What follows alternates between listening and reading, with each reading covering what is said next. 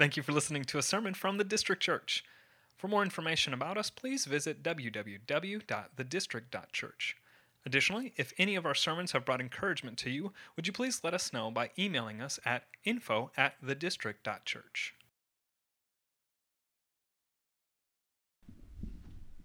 Thank you, Dwayne.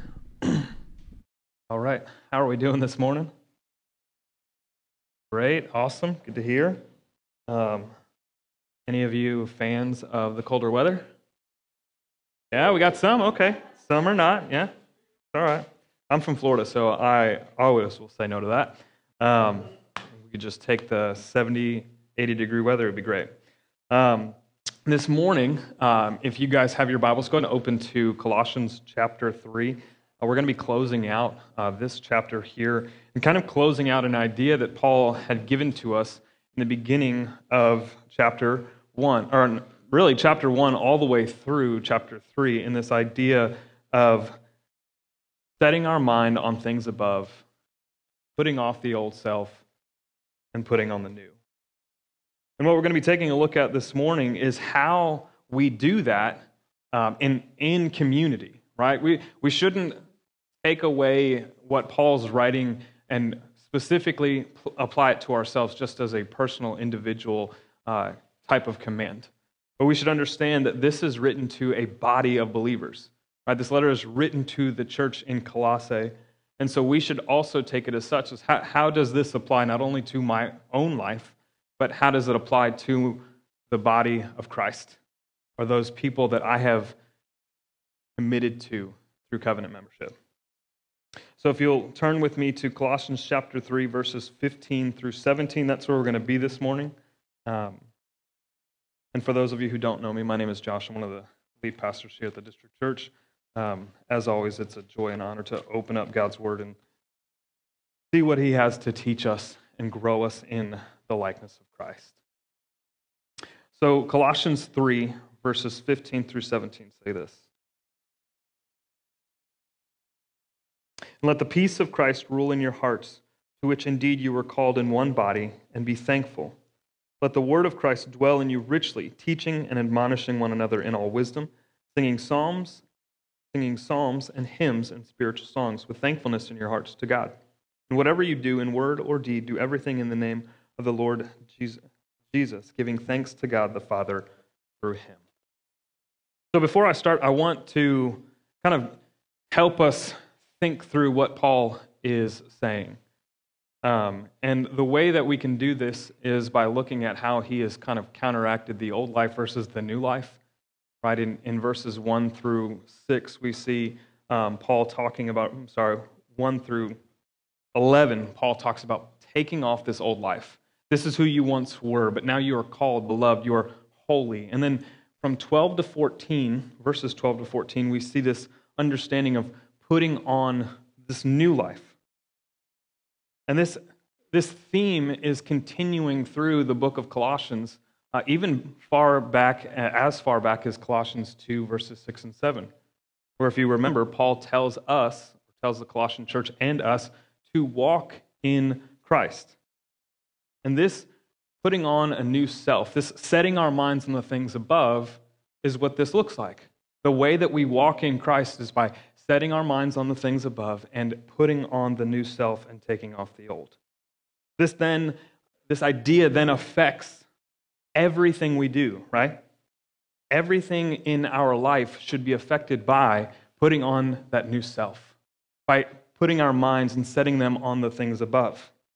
So when someone in church says something that you don't agree with and you don't want to show kindness to them, you're going against the command that Paul gives here.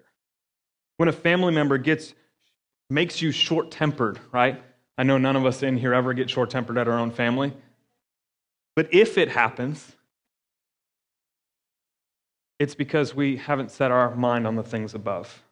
When your spouse frustrates you because they keep forgetting to do something that you've asked them to do over and over again, right? Again, these aren't things that we practice, but other people do.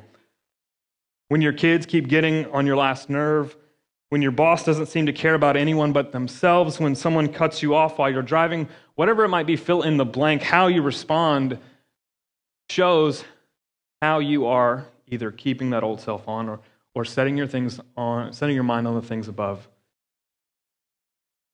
So whatever it may be, Paul is calling us to actively set our minds on the things above and to take off that old self. And this morning, in light of Paul talking about doing these actions as believers and doing them in community, I want to ask the question, how do we do that?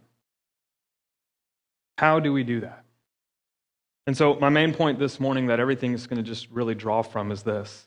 Putting on the new self is not just a private, personal action, but a communal process. Right? It's supposed to be done in community. Now, there's no denying that salvation through faith in Christ is personal. God saved you, He loves you, He delights in you, and we praise Him for that. We sing songs about that. But He's also called you, as a believer in Christ, to be in community. He has not designed you to flourish in isolation. We see this evidenced here in this book. As I stated earlier, this is a letter written to a group of believers in Colossae. And if you remember this, kind of give us some memory jogging, right? When we want to remember who Paul is writing to. Paul's writing to Jews and Gentiles, people who have come out of a Jewish faith and tradition that is based on works, and that I have to earn my salvation, or at least earn God's approval and favor because of the things that I do. And then we have a part of this church, Gentiles, who have come out of a plurality of gods who they believe in and sacrifice to. And both of these groups have personal preferences. Both of these groups have cultural ideologies that they hold to. All of them trying to uphold their own tastes and preferences inside of the Christian church, inside of this church in Colossae. What's interesting is nothing has really changed, right? 2,000 years later. I mean, we could read that the Colossians wanted to hold to their own things, and Paul is trying to show them, no, you need to have a different primary view. But the Colossian church, just like us, has things that they are trying to orient their Christian community around. Now, the audacity of them to do this is kind of crazy, right? We would never try to orient our church or our body of believers around a political party, right? We would never orient ourselves around a particular style of music, right? We would never orient ourselves or community around fill in the blank. Nothing has really changed, and so it's beautiful that God has given us this book that we have been walking through to remind us that the primary thing as believers that we should be doing is setting our mind on the things above and putting off the old self within the community of believers. We're no longer Greeks or Jews. We are no longer circumcised and uncircumcised. We are no longer barbarians and Scythians, slaves or frees. We are in Christ, and Christ is in all. And that should lead us to, as we've been walking through the characteristics of what this new self looks like, that should lead us to show compassion. That should lead us to show kindness and humility and meekness and patience. That should lead us to bear with one another, to forgive as Christ has forgiven us. And here's the thing that binds it all together, and where I'm going to jump off from this morning. This new self is bound up in love. That's what Paul says in verse 14, right? All of this is bound up and made perfect in love. Love is the bond of unity. That's what Paul calls the Colossian church to. That's what he calls us to as believers, is that we need to live in love for one another. As John Calvin says, where love is lacking, these characteristics are done in vain.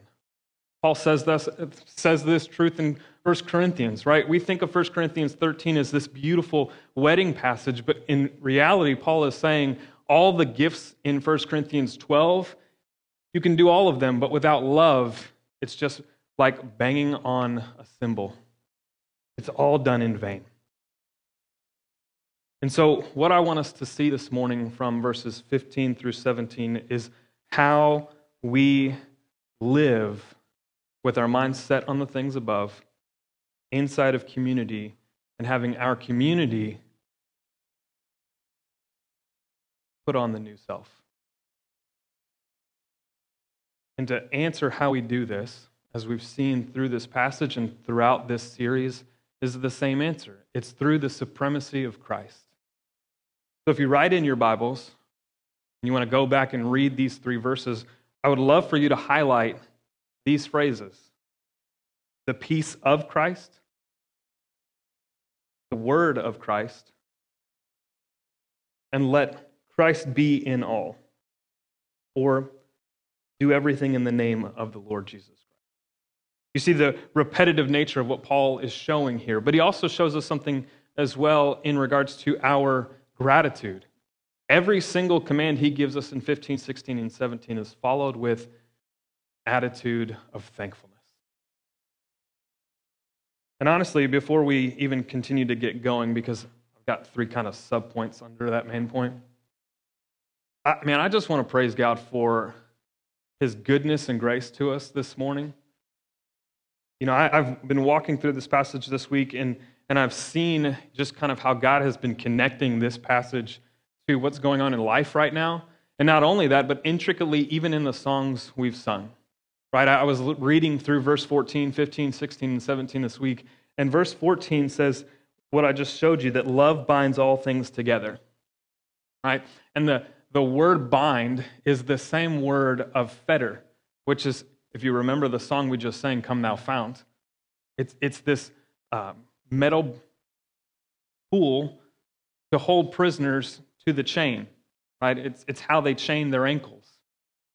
And what I thought was interesting was like, man, this same word is found in Come Thou Fount. We should sing it. And so what I did is I looked up our song before I texted Jordan and said, hey, sing this song. And I found that we were already singing it. And I was just reminded of God like preparing this week for us before we even knew what we'd be reading, what I'd be preaching out of. And then not only that, but if we start to read all of Colossians in light of what Paul is saying in the supremacy of Christ, specifically even more so in this passage, we see that the peace of Christ that is supposed to rule us as a church really helps us in today's turmoil.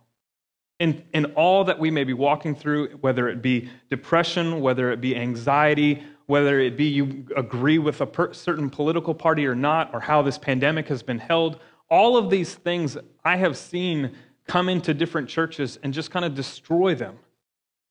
Because what they're lacking is an understanding of the peace of Christ. And so I thought to myself, man, these are 2 great ways in which God has shown us his goodness, in that we chose a song, not even knowing that it would connect to this verse, and then we chose this book, not knowing what would be happening in October of 2020. And so I just want to praise God over that. You might not be as excited as I am, but it's crazy how God interconnects those things to grow us more in the likeness of Christ and to show us his goodness and his grace and his mercy through his word. So that's my little tangent for this morning. I want to pray, and then I'm going to ask the Lord to just bless this time. And then I want to give you those 3 points from the verse on how we can live in community and help each other put on the new self. Let's pray. Lord, thank you for your grace and your mercy. Lord, thank you for preparing things beforehand, before we even recognize what you are doing, whether through song or through the scriptures that we choose to preach and read through. Lord, I've seen this through the book of Ecclesiastes and now through Colossians, of how you have prepared us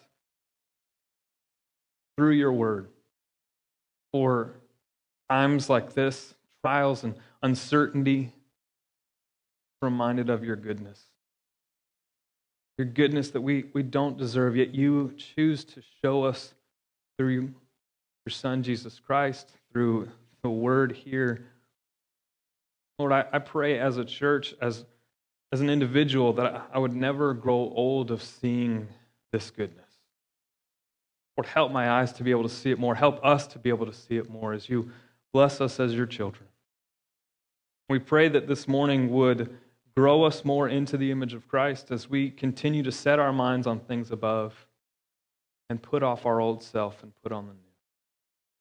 Help us to see how this calling charges us to live not only individualistically, but in community, helping one another grow around us, so that the world, those who don't call you Lord, can see your love in our community. Pray this in Jesus' name.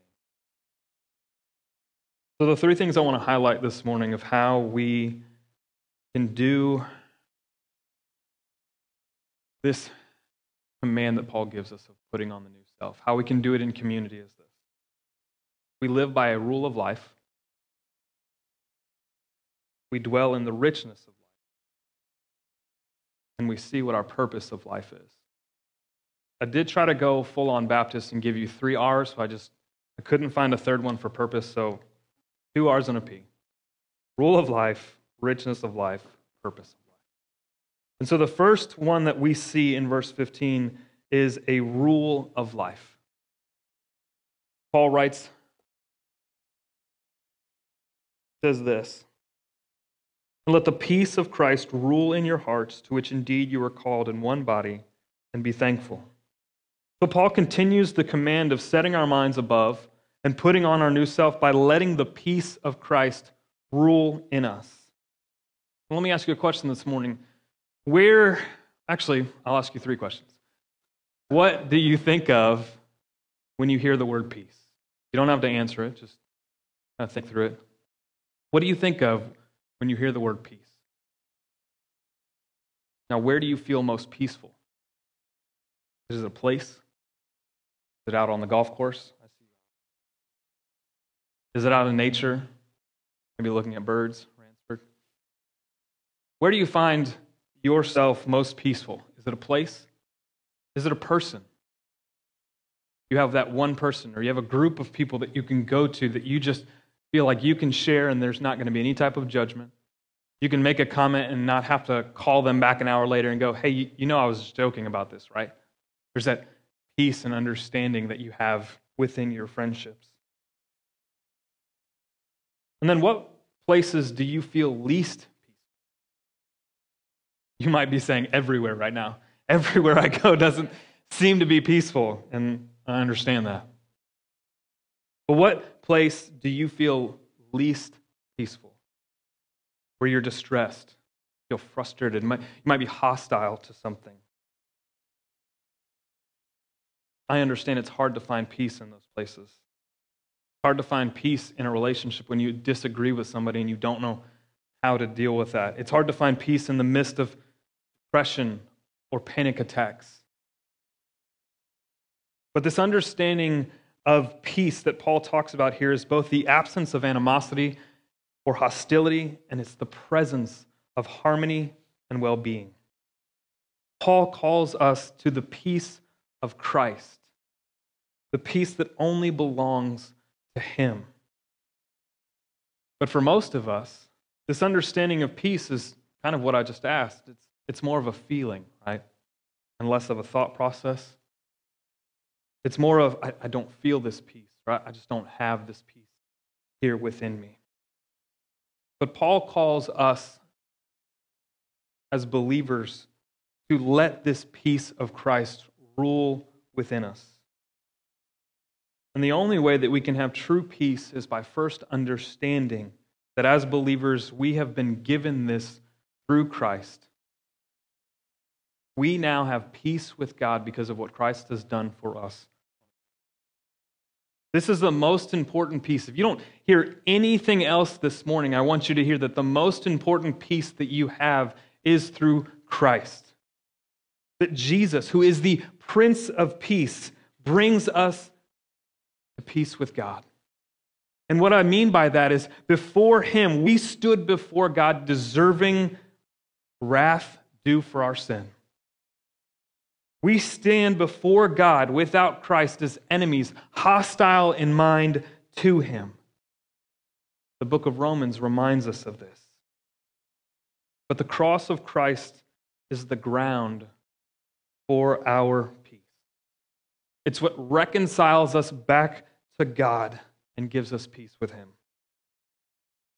And this is what we're called to. As believers, this is our calling. Paul picks this up in verse 12 when he highlights God's election in saving us. That God graciously and powerfully called us to himself, sinful human beings like you and I. And he transferred us out of the domain of darkness, out of sin and death, into the marvelous light of righteousness, life, and joy. And as believers, Christ's peace is what's given to us. It abides in us. It's available to us at all times, in all places. Now, the interesting phrase that Paul uses is that Christ's peace should rule within us. Now, this rule within us gives us an imagery of an arbitrator or an umpire, right? Someone who has the ability to make a call or make a rule within a game or within a court system. Now, I don't often use sports analogies. Not that I'm not a sports guy, athletic guy, whatever. But I understand that not everybody is. But I do believe that when we think about umpires, we have at least some type of person and or system that's set in place, right? So I think it could help us to recognize that when Paul says that the peace of Christ should rule within us, he's saying that the peace of Christ should be our umpire in any and everything that we do. Now, when I think of umpire, I think about baseball. I don't know if anybody of you are baseball fans. I'm not particularly a baseball fan, and it's mostly because of the umps. I feel like they have way too much power. But it's that power that Paul talks about that should rule our lives, right? If you've ever watched a baseball game and a hitter or a coach could give the ump just a side eye and he'll throw them out of there. He has that power to do that. Infuriating to me, but I digress. This is the type of power that Paul tells us should be within us, and it should be the peace of Christ that rules in us. Now remember, Paul isn't primarily talking about just us as individuals, although that is important for us to recognize. What he's talking about here is the spirit of the Colossian church, that they should be living in peace with one another. That the peace of Christ should rule and embody this church. He's talking to us as well 2,000 years later. This isn't an individual virtue that we should strive for, or it isn't just an individual virtue that we should strive for, but a corporate one. One in which our church embodies. We see this at the end of the verse when Paul says, "Let the peace of Christ rule in you, to which you were indeed called to one body." So when Paul instructs us to let this peace rule within us, it's not simply an inner peace, but a corporate peace on the benefit and behalf of the other people in the body of Christ. Now, like I said earlier, I understand that the gospel, and maybe this has been taught to you over and over again, that the gospel is an individual one. You make a personal profession of faith. Yes, this is true and right, and we praise God for it. But the gospel is also corporate. The gospel is to be done with other people who make up this body that Paul talks about. And as Christ's body, as Paul reminds us in 1 Corinthians 6 and 7, we are not our own.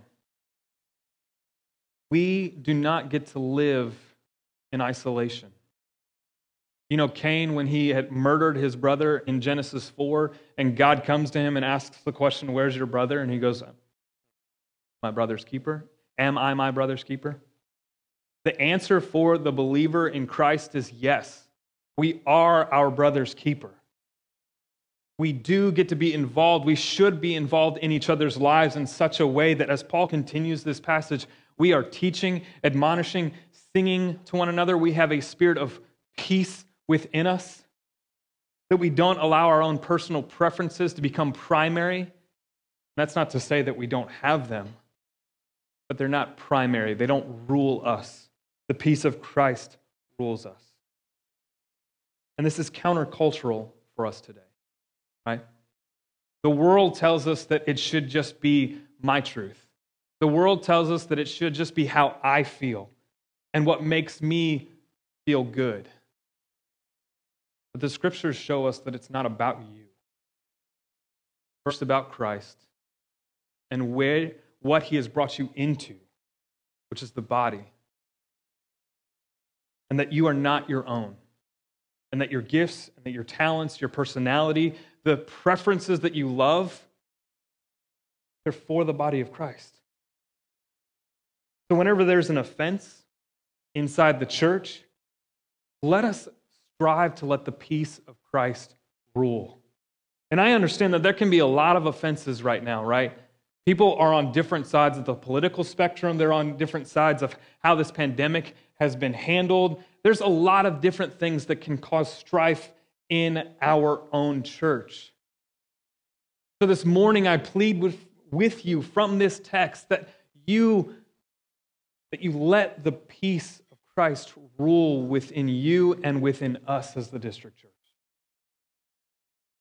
So that when we leave here, the world around us sees there's something different about us.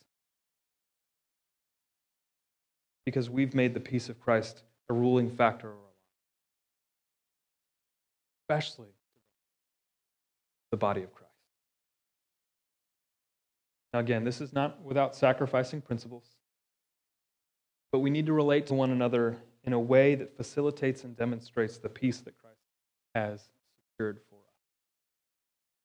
So what would it look like? What would it look like if the district church, if our own body sought to make the peace of Christ our primary rule?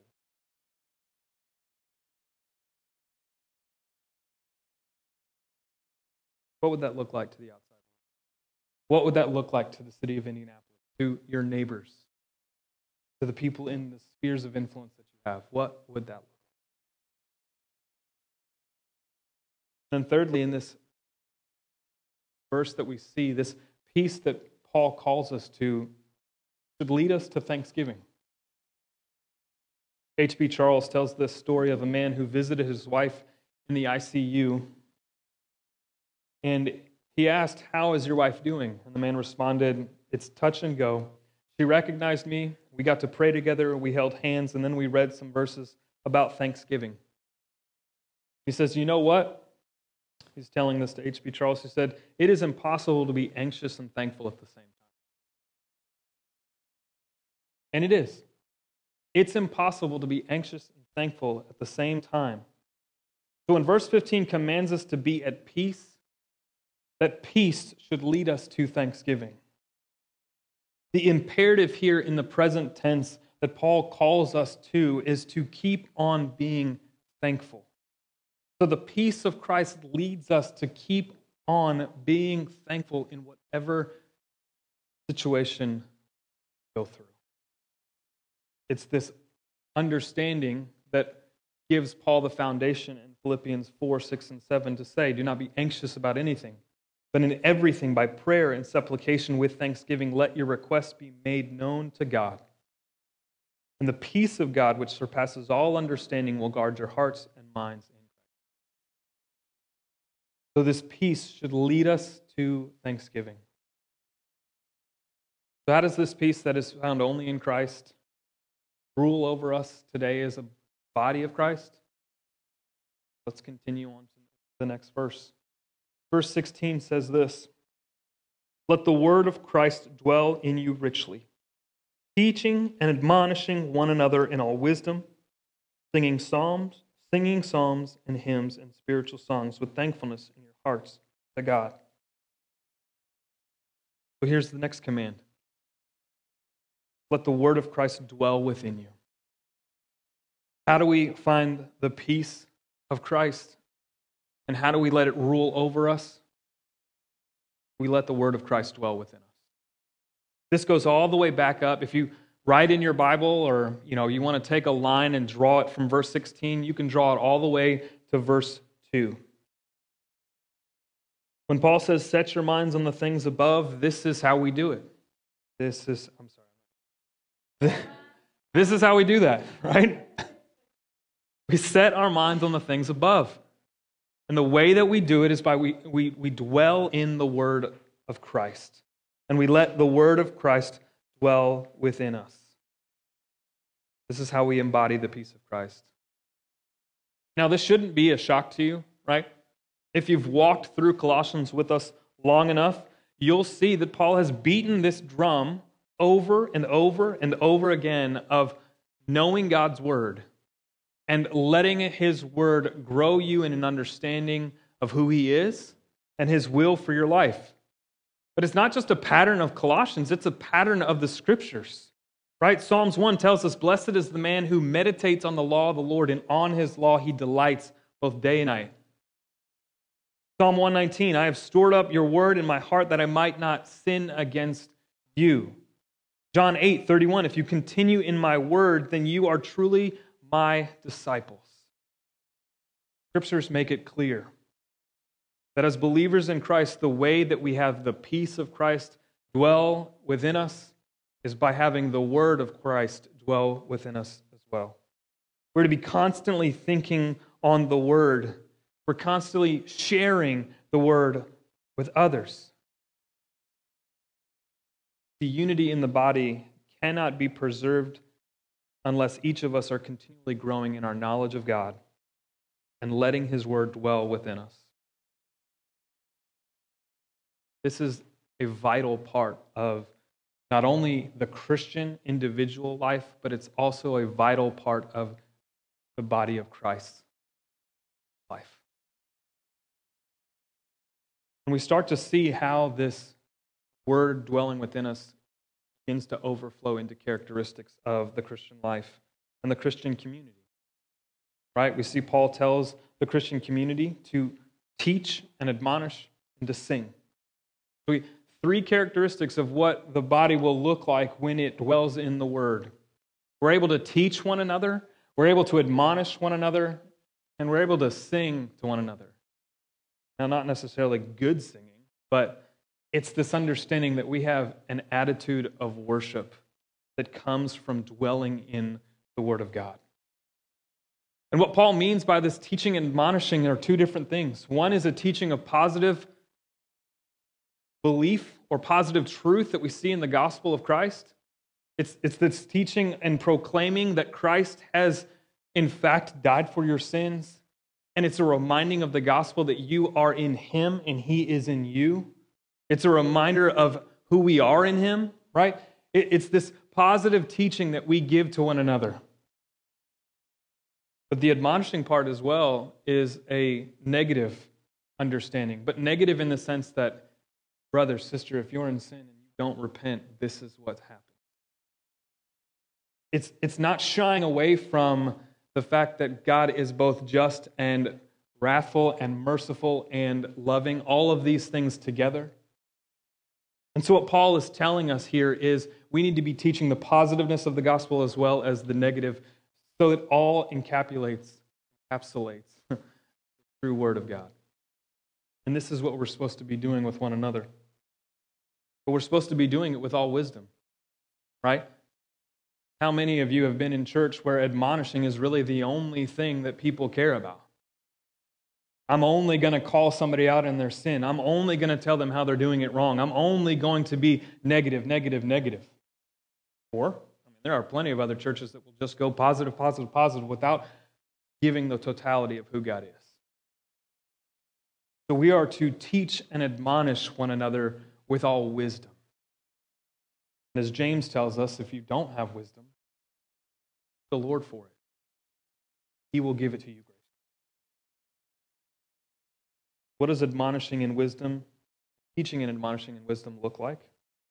Well, we get the picture in verses 12 through 14, right? Compassion, humility, kindness, meekness, patience, bearing with one another, forgiving one another as Christ has forgiven us. We have a perfect example in these two verses of what it looks like to teach and admonish in all wisdom. And then, as we teach and admonish, we see that a part of the word dwelling within us is singing songs, hymns, spiritual songs. It's interesting that singing is one way that Paul would tell the church to let the word dwell within us, right? But the ministry of the word doesn't just stop here. Our life as believers should be characterized by worship. Worshiping in song, yes, but also, as Romans 12, 1 and 2 tells us, our life is a spiritual act of worship. But I want to focus here more on the corporate part of singing psalms, hymns, and spiritual songs. Because understanding that corporate singing, what we just did 25 minutes ago, I don't know how long I've preached so far, but what we just did is an important part of the life and body of Christ. Music cannot be disconnected from the Word of God. We sing in the gathering so that we can partner with the Word to help teach and admonish one another, to help get the beauty of the gospel into one another. One pastor puts it, shallow music produces shallow people. And so it's important for us to recognize that when we sing, we are teaching and admonishing one another. That's why actually, Jordan and I got to get together the last couple of weeks and talk through, okay, what's the next steps for our worship team? Songs we get to sing. And we've been doing this, for the last 2-3 years now, right? Where we get together and we comb through songs. And sometimes it's meticulous where we're like, you know what, I don't know if we can sing this song corporately. It's got great words, but I don't know if our people could sing it just because it seems like an individual song, like one you play in your car or, when you're in the shower singing to yourself. But then we also talk through lyrics and say, what does this say about God? What does this song reflect about what we believe the Word of God says? And so we are meticulous in how we choose songs so that as we come together on Sunday morning, we are singing in such a way that we are teaching and admonishing one another. We should sing with this mentality that a part of the Word dwelling within us is singing. Now, Paul isn't trying to make a point with this psalms, hymns, and spiritual songs that there's a distinction that we need.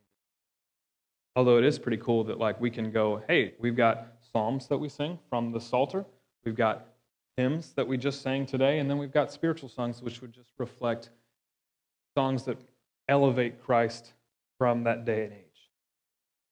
But Paul's not saying that there's a distinction between one another. What Paul is trying to say is that there is a variety of music that can uplift and fix our eyes on Christ, and that music is the one that we should have within our hearts. The Lord does not dislike a particular song or style, especially just because you might not like it.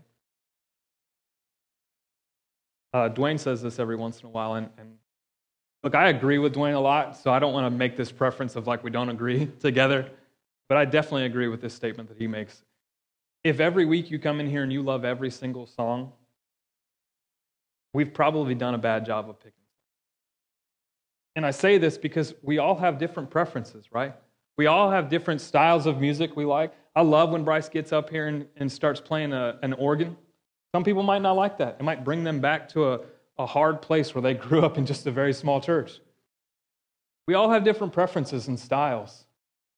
But when it comes to music, I hope that we recognize the most important thing is what we are doing in regards to praising and lifting our eyes to the Lord. And understanding that our music is teaching and admonishing ourselves and one another. And Paul again adds this command of being thankful. You see, the word thankfulness here in this verse is derived from the same word we get for grace. But Paul's not referencing the grace that we've been saved to. He's referencing gratitude in heart because we have been saved by grace.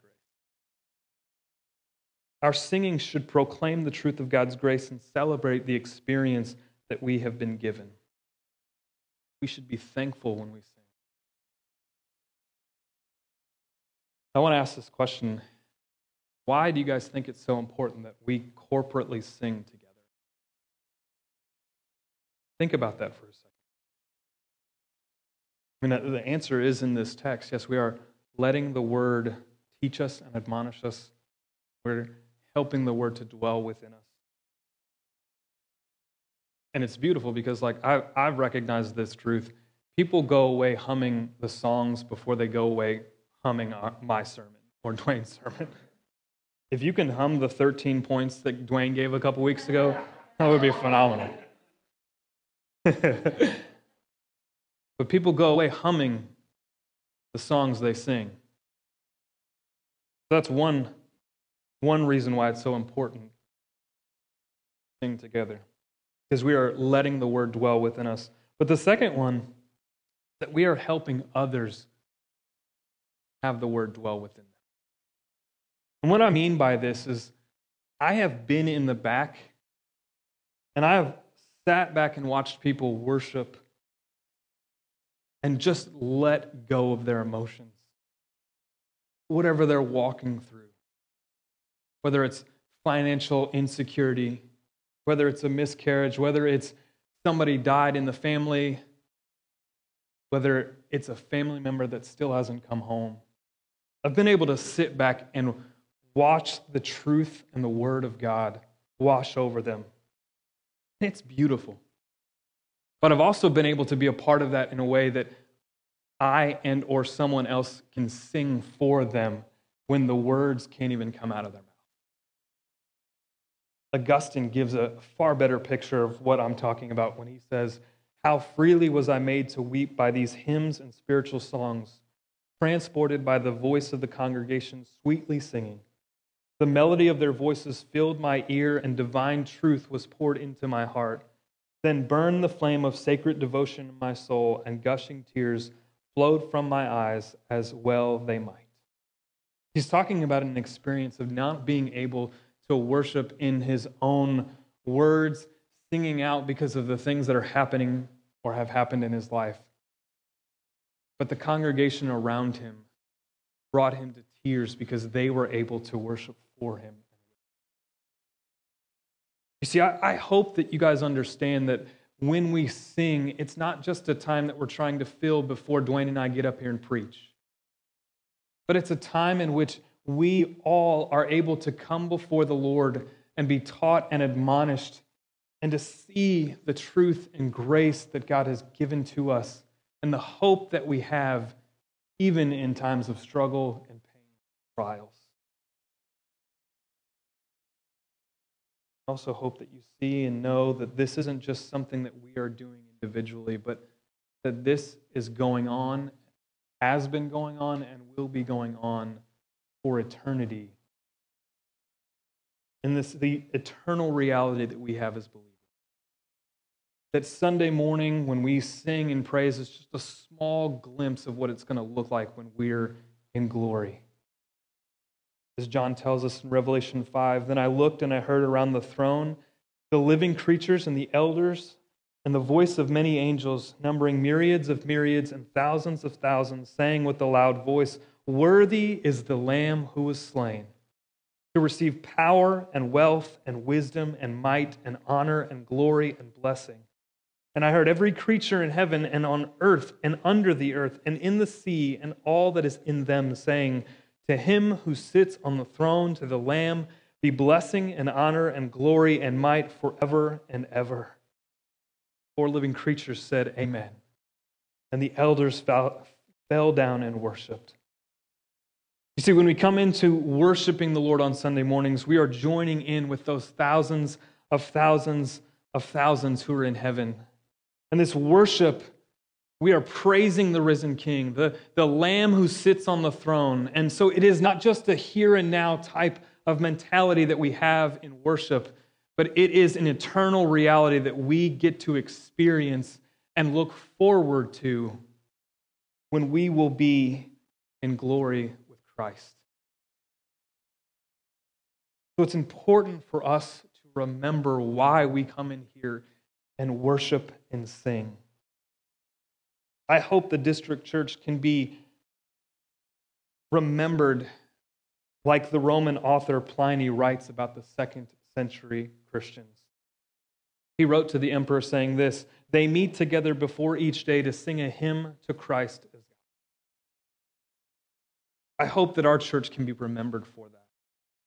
I hope that in this time, churches around Indianapolis can be remembered for that. If the governor is asking, what are these Christians doing? Or if the president is asking, or other emperors around the world are asking, that we can be said we are meeting together to sing, worship, taught, and admonish, and that the word of God is dwelling. Finally, how we are changed and transformed into new self. Not only recognizing the peace of God that comes from the Word of God dwelling within, teaching, admonishing, and singing, but then that attitude of worship leads us to let everything we do be for Christ. Verse 17 says this, "And whatever you do in word or deed, do everything in the name of the Lord Jesus, giving thanks to God the Father through him." And so Paul here is closing the circle that he started in chapter 2, verses 6 and 7, when he commands the Colossians to walk in Christ, as they were rooted and built up in him, established in the faith, abounding in thanksgiving. You see, the center of the Christian life is worship. It's grateful, thankful worship, which affects everything we do. Right?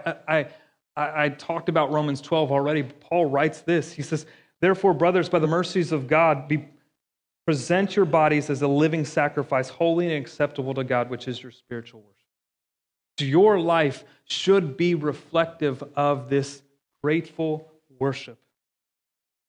Paul writes, whatever you do, this encompasses all of our life. When he says in word and deed, he sums up everything we're doing. There is no dichotomy between the secular world and your Christian life. It's not how we live. Every statement, every action, every word, every deed is to be done in the name of our Lord Jesus. Paul tells us in Romans 14, if we live for the Lord, and if we die for him. 1 Corinthians 10:31, so whatever you do, whether you eat or you drink, do all for the glory of God. Whatever we do. And since all things have been created through Christ, and also are going to be and have been redeemed through him, Christians can then do all that they do in his name. Whether it be manual work, whether it be raising a family, whether it be writing a book, whether it be playing tennis, whatever you do, do in his name and do it with thankfulness in your heart. Because Christ, who lives within us, who's given us his peace, is the reason that we have thankfulness and is the one whom we can offer thanksgiving to God in all we do.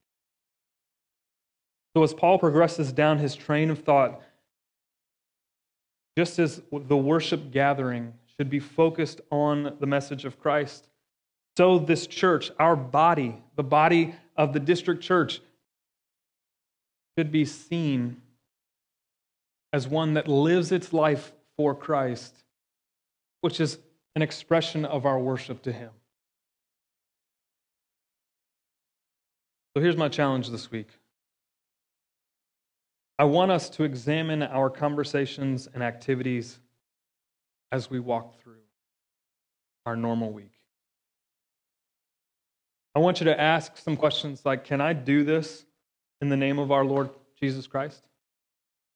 Will what I'm about to do or what I'm about to say glorify God? Maybe ask, would what I'm doing be appropriate if God was standing right next to me? If Christ was right here? Maybe ask a question, how will this affect my witness? Or will this display or contradict my devotion to the Lord? I want to challenge us to think through how we live and what we say. Right? We shouldn't just come in here and say yes and amen and then go out and live a life completely contradictory to what we're learning in here. And if the answer to any of these is no, then honestly, just don't do it, right? It might be easier said than done, but that's what we're trying to do. As Dwayne talked about it in the confession, we are trying to get the leaven out of the bread. So whatever you do in word or deed, do everything in the name of our Lord Jesus. And finally, to close this out, Paul gives us a third mention of thanksgiving. I hope that hasn't crept by, or I hope you haven't noticed this, right? If you start to see things repetitively in Scripture, you should be like, okay, this is important. Right? 7 times in the book of Colossians, Paul calls us to thanksgiving, and out of those 7, 3 of them come in these 3 verses. Paul calls us to be peaceful with thanksgiving. He calls us to sing and teach and admonish with thankfulness. And then he calls us to live a life that should be filled with thankfulness and gratitude. A healthy Christian is one that is spilling over with thanksgiving and praise. Some of the greatest men and women, the most faithful men and women I know in my life, are those who have a spirit of thankfulness and gratitude about them. I hope that can be a characteristic and virtue of our lives. Church.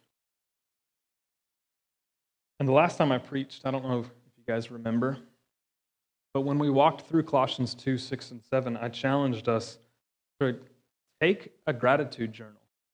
Anybody follow that? One? Yes. Somebody did. That's all good. All right. So I'm going to challenge you with it again. Maybe get an accountability partner to this. All you got to do is really simple. Take a piece of paper, draw half thankfulness, and then draw the other side a prayer that you have. I would recommend dating it and putting the days that you have, like Sunday. Lord, I thank you for such a great preacher at the district church. All right? Fine. I'll take that. But I would challenge you to have this gratitude journal. Because this is what God calls us to, is a life of gratitude and thankfulness for what He has done and given to us. And I promise you, from my own experience, from my own life, that when you start to realize all the things that God has done for you on a day-to-day basis, even if it's just one small thing, it begins to change your attitude towards your days. And it helps fix your eyes on Christ. So this is my prayer for us as we close out chapter 3. We begin to look at what a new life looks like inside of marriage, inside of the workplace, inside of parenting, that Dwayne will get to in the next couple of weeks. My prayer is that as a church, we would put off the old self and put on the new that is marked by the peace of Christ, because we are dwelling richly, teaching and admonishing and singing to one another with all wisdom and thankfulness, and that our life in all that we do, word and deed, would be about Christ, would be about uplifting Him, and that peace of Christ would rule. I'm going to close in communion. The beautiful thing about communion is that it is a reminder every single week that we have been given peace with God through Christ, that His blood and His body shed, sacrificed for us on our behalf, so that our sin could be wiped away.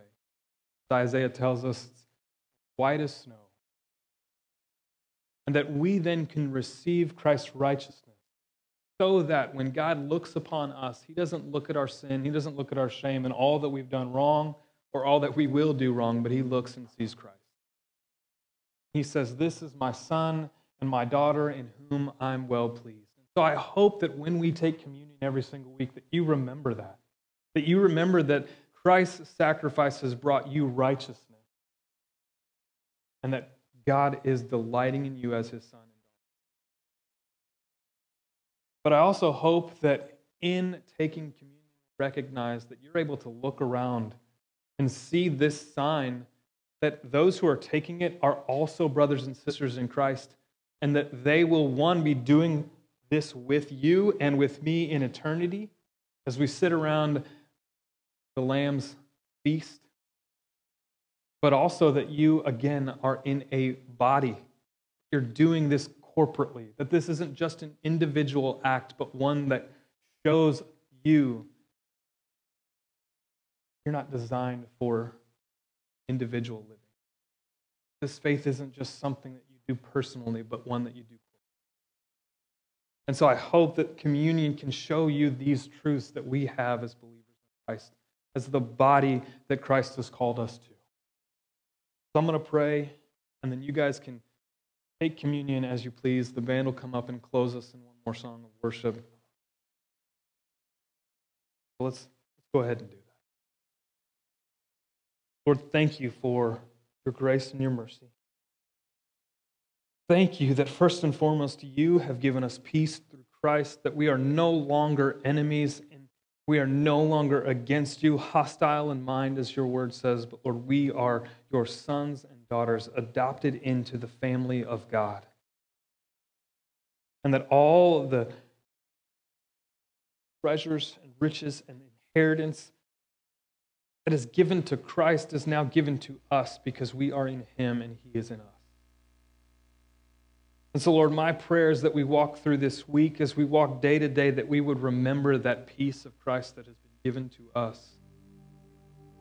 But, Lord, that truth would also overflow into how we live inside the body of Christ, inside the district church, as we strive to live at peace with one another.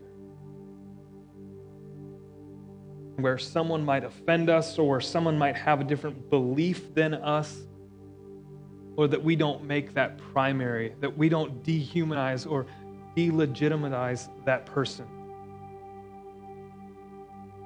But Lord, we look at them and see that they are a brother and sister in Christ, and because of that, we can still have fellowship, and we can disagree and help that peace of Christ be a mark of the district church, dwelling in your word richly, teaching, admonishing, singing to one another, understanding the importance of all three of them. Lord, as we leave this gathering here, let our lives be marked by you. Let everything that we do in word and deed be marked by the peace, the grace that you've given to us.